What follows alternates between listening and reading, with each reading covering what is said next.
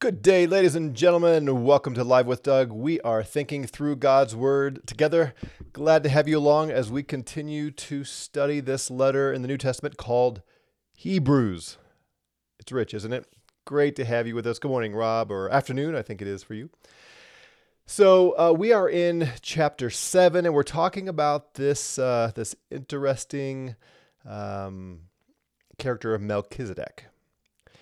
And what we see as we grasp what the writer is saying here is Melchizedek was central to God's purposes and plans all the way along. It's like this little nugget, this mysterious character that at first seems relatively insignificant because you don't hear much about him. He just shows up in chapter 14 of Genesis for a moment. And then when the climax of the story appears, this figure was so important. It's kind of like, although this is not a great analogy, but it's kind of like in the movie The Lord of the Rings. You know, you see this ranger, Strider as he's called, and he seems to be playing one role, and then you find out no, his role is a key central role of the entire story. Well, it's not exactly parallel, but the idea of we love stories like that, and there's a reason. We love stories where some seed is planted and then later grows into this important flower. Now I'm mixing all kinds of metaphors. Anyway, you know what I'm talking about. We love that because the greatest story, the story of Jesus, is just like that. And the more we study, we see these layers, these themes over and over again. So Melchizedek. So I want to take you back to where Melchizedek was introduced in Hebrews chapter 5. And speaking of Jesus, it says, he was a son. He learned obedience through the things which he suffered, having been made perfect. And you remember now what that idea of perfection is. It's from the telos group of words in the Greek. It's reaching the goal, having achieved the goal. He became to all those who obey him the source of salvation, being designated by God as a high priest according to the order of Melchizedek. So back here in chapter 5, he introduces this character Melchizedek, and that the son, that Jesus was designated by God a high priest in the order of Melchizedek. Now, if you know your Jewish history, if you know the Old Testament, that should give you pause. For the Jews, this certainly would have given pause for the writer of Hebrews to say this. The Son, the Messiah, has come and he's a priest, but he's not a Levite? That doesn't make sense. And the writer says, oh, he's a priest based on Melchizedek. And then the writer of Hebrews says, concerning him, Melchizedek, we have much to say, and it's hard to explain since you've become dull of hearing. And then he goes through the rest of chapter 6 and gives them the stern warning there about falling away and all that. Now in chapter 7, he comes back to Melchizedek and unfolds this important character and his relationship to Jesus. Now, we looked at this the last day or two of how he's trying to show that Melchizedek is superior to Levi. Levi, one of the tribes of Israel, they became the priestly tribe, and he's arguing that Levi paid tithes to Abraham, which shows that, Levi was a descendant of Abraham. Abraham paid tithes to Melchizedek, which shows that Melchizedek is a higher rank. So I made this little chart here for you. For those of you at the gym listening to this via podcast, you're going to have to come back, look at this later. But this is what he laid out. So you got Melchizedek there on the top, right? And then Abraham, we know, interacted with Melchizedek. Then Abraham had Isaac. Isaac had Jacob. Jacob had Levi. And the order goes like this. Melchizedek blesses Abraham. So the one who pronounces a blessing is superior. So Melchizedek is superior to Abraham. And then Abraham paid tithes to Melchizedek. See on the right side going up there.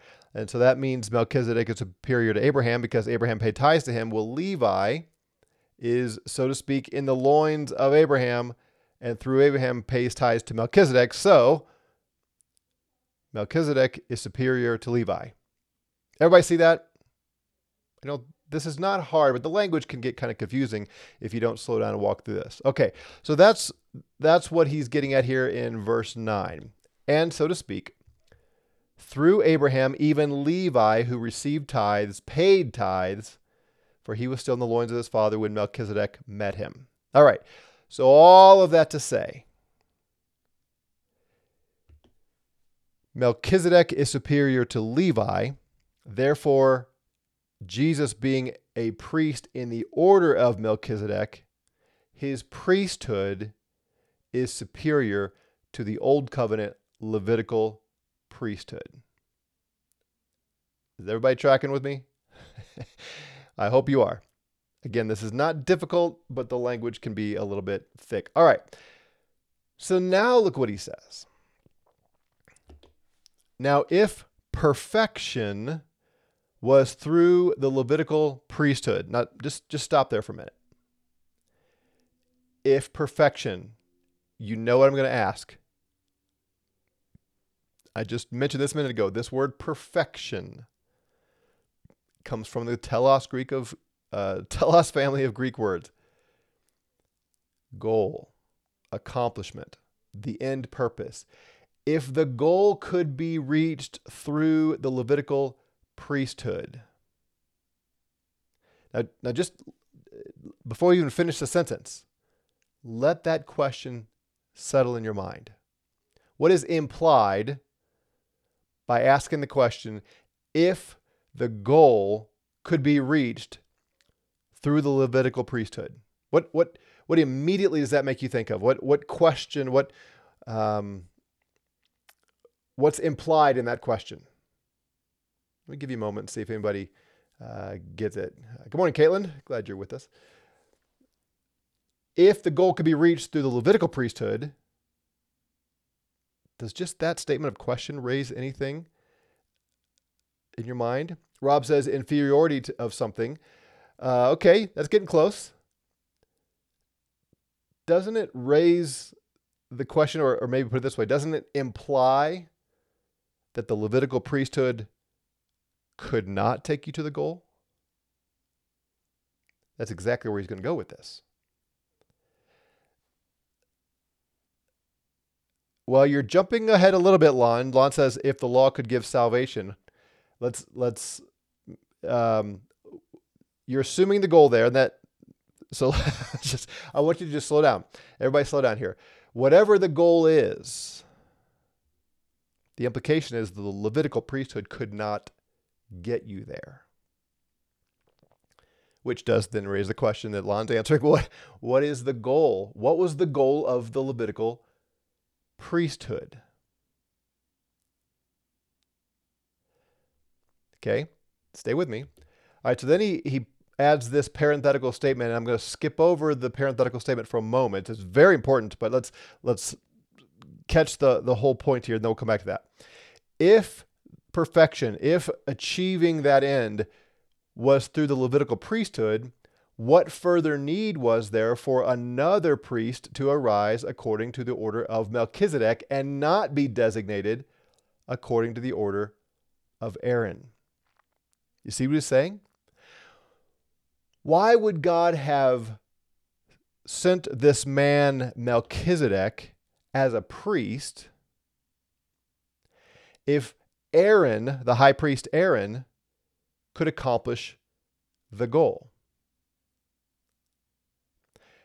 And remember in Psalm 110, Yahweh says to the Adonai, which we now know as Jesus, you are a priest forever according to the order of Melchizedek.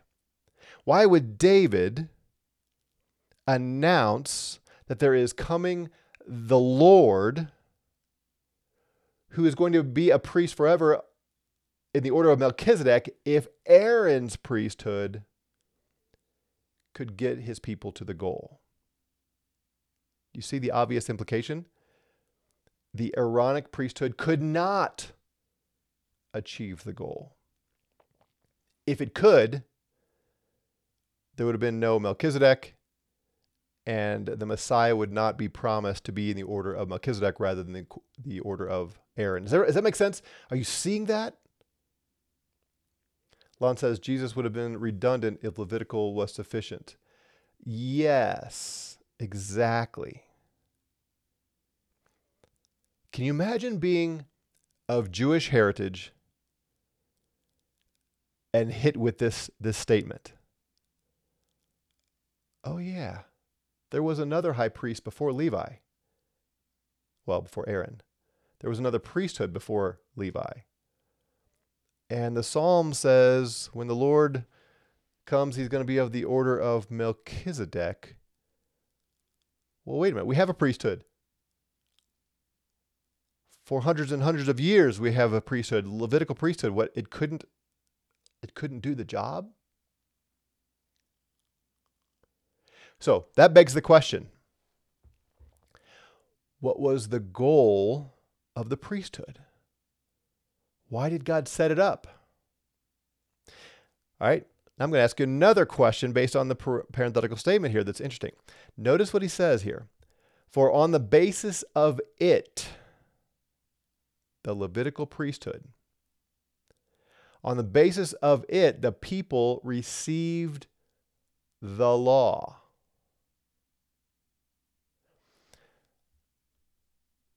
The law was given on the basis of the Levitical priesthood, not the other way around. The priesthood was not given on the basis of the law. Now that's a subtle point, but it's important. See, when you read through the book of Exodus, chronologically, we have the actual Exodus from Egypt. Then we have the law given, the 10 Commandments and the covenant made. Then we have the tabernacle and the whole priestly system, right? That's the order if you read through Exodus. And because of that order, I think we sometimes just assume the priesthood was given on the basis of the law. That is not what the writer of Hebrews says. See this? On the basis of the priesthood, the people received the law. Now, ponder that for a moment. The foundation was the priesthood, the Levitical priesthood. These men, these descendants of Levi, who served in the tabernacle and then the temple, it was on the basis of that God gave them the law.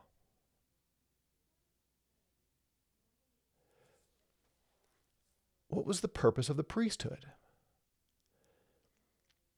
What went on in the tabernacle? What went on in the temple? What was the most frequent job of the priest in the tabernacle? Do you know? What did they spend so much of their time doing? And what did the people approach the tabernacle in order to accomplish? Sacrifice. Right? Day after day after day after day after day, people brought their offerings, their sacrifices. Yeah, Rob got it. Offering. Lon said it too. Offering sacrifices. These animals they brought, and along with others, of course, the wave offerings and so on. But predominantly, it was bringing these animals to the priests, who spent their days slaughtering these animals, and depending on what kind of sacrifice it was, cutting up pieces and burning some on the altar, and they got to eat some, and sometimes the whole thing was consumed. And think about the whole structure. You've got the tabernacle with the Holy of Holies. God's presence dwelt there.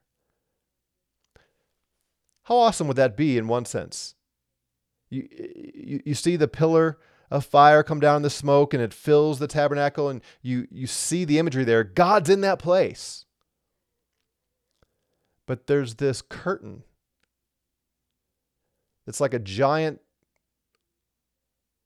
keep out danger sign. You can't go in there. God's there, but you have no access. You can't get in to see God. You can't get in to dwell with him. You're cut off. And only one man, one day a year, gets to enter the presence of God. And that's only after he offers multiple sacrifices and cleanses himself, washes himself, all those things. So on the one hand, God's right in there, right in that building, and yet we can't get to him because we are unholy, we are unclean. And all these sacrifices brought day after day after day told the Jews what? You are unclean. You are unholy. You have no access to God. And it was on the basis of that priesthood that the people received the law of the Old Covenant. So that tells us something about why God gave them the law, I think. Sometimes we think so many of those commandments in the Old Covenant were arbitrary. And they were arbitrary in one sense. Now, we don't like to ever say God does anything arbitrarily. Well, they're not arbitrary in terms of his ultimate plan, but for instance, why the prohibition against eating pork? You've probably heard people like this too. People who want to go back to the Old Covenant diet, and they say eating the Old Covenant diet makes you healthier. And God knew that, and so he restricted certain animals so that the people would be healthier. Now, can we just think that through for a minute? Doesn't that imply that God cares less about our health in the new covenant? So I'm going to bring this new covenant, and I'm going to go ahead and open up the door for you to eat all this stuff that's going to make you sick. The new covenant's better, so I'm going to give you these foods that are going to make you sick. No, that's not why he didn't restrict any eating in the Old Covenant because he was concerned about health. He was testing the people. Look at on the day that God gave the 10 Commandments, Moses says this: "Do not be afraid, for God has come in order to test you, and in order that the fear of him may remain in you, so that you may not sin." That's why he gave them those laws. That's why they weren't allowed to wear mixed threads. It's not because wearing two types of material in your garment is offensive to God eternally, or planting your potatoes next to the corn. You weren't allowed to mix your vegetables out there in your field. Those commands were not given because God ultimately cares how you plant your vegetables. It was a test. The law was to test Israel to see if they would obey him. And by bringing their sacrifices day after day after day, their offerings, they were acknowledging we need atonement. We are sinners. We have not obeyed the law. So, putting it together here, God gives them a priesthood where priests are continually, day after day after day, slaughtering animals to make atonement for the people. Then he gives them a law that is so detailed that they're not going to keep it. Every aspect of life has a law attached to it, it seems. So the law fit the priesthood. You following me? The priesthood was intended to show them their sin and need of righteousness, need of atonement. And then he gave them a law to accomplish that mission. What the Levitical priesthood could not do was actually make them righteous. It could not actually atone for their sin. The Aaronic priesthood couldn't get them there. That's why there was a need for another priesthood and another sacrifice, as he's going to go on to say. Okay, so these Christians that the writer is speaking to, who had come out of Judaism, they had spent their whole life practicing the Levitical and Aaronic priesthood. Sacrifice after sacrifice after sacrifice. Day after day after day, right? Day of Atonement, all that. And they received the law of Moses on the basis of that priesthood. The priesthood is now changed. The old covenant priesthood, the Aaronic Levitical priesthood, it's gone. And notice what he says. For when the priesthood is changed, of necessity there takes place a change of law also.